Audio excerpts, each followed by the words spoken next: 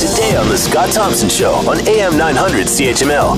The Ontario budget released yesterday, 4 o'clock. The Ontario government running a $6.7 billion deficit for 2018-19.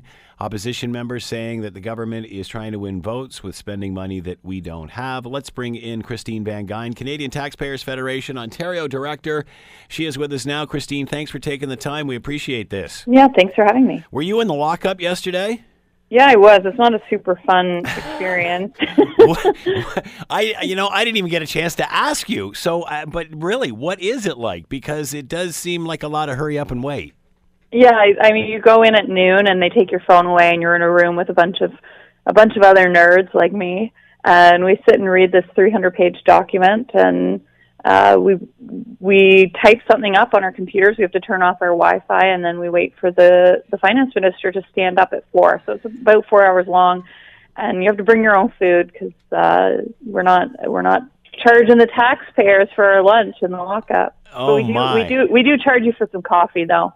We get a little bit of coffee. So all of a sudden they wave the green flag and you hit send and off it goes. Yeah, absolutely. We leave and we come out and then we run over to Queen's Park. Now, do the people that are in the lockup communicate with each other while this is going on, or is it like solitary confinement in there?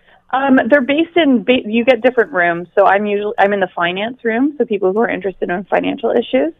So you can talk to other people, but you should go out in the hall because a lot of people are busy reading. So it's usually a quiet room. But sometimes I find people that I know from other organizations, and we chat about what we saw in the budget and what we think is important. How difficult is this document to read?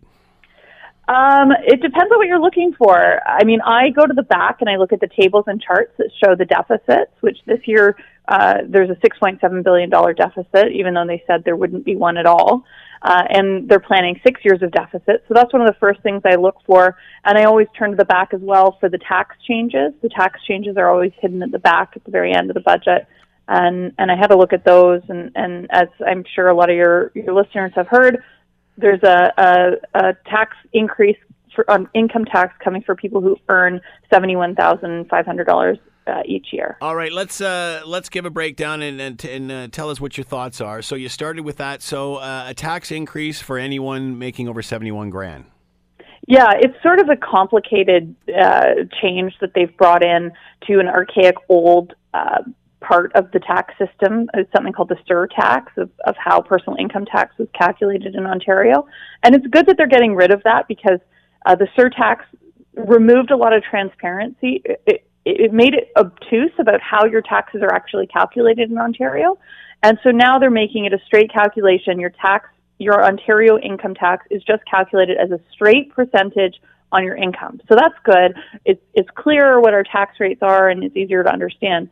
But I was talking to the bureaucrats in the lockup yesterday, and I said, could this change have been achieved without increasing taxes on those people earning $71,500 per year?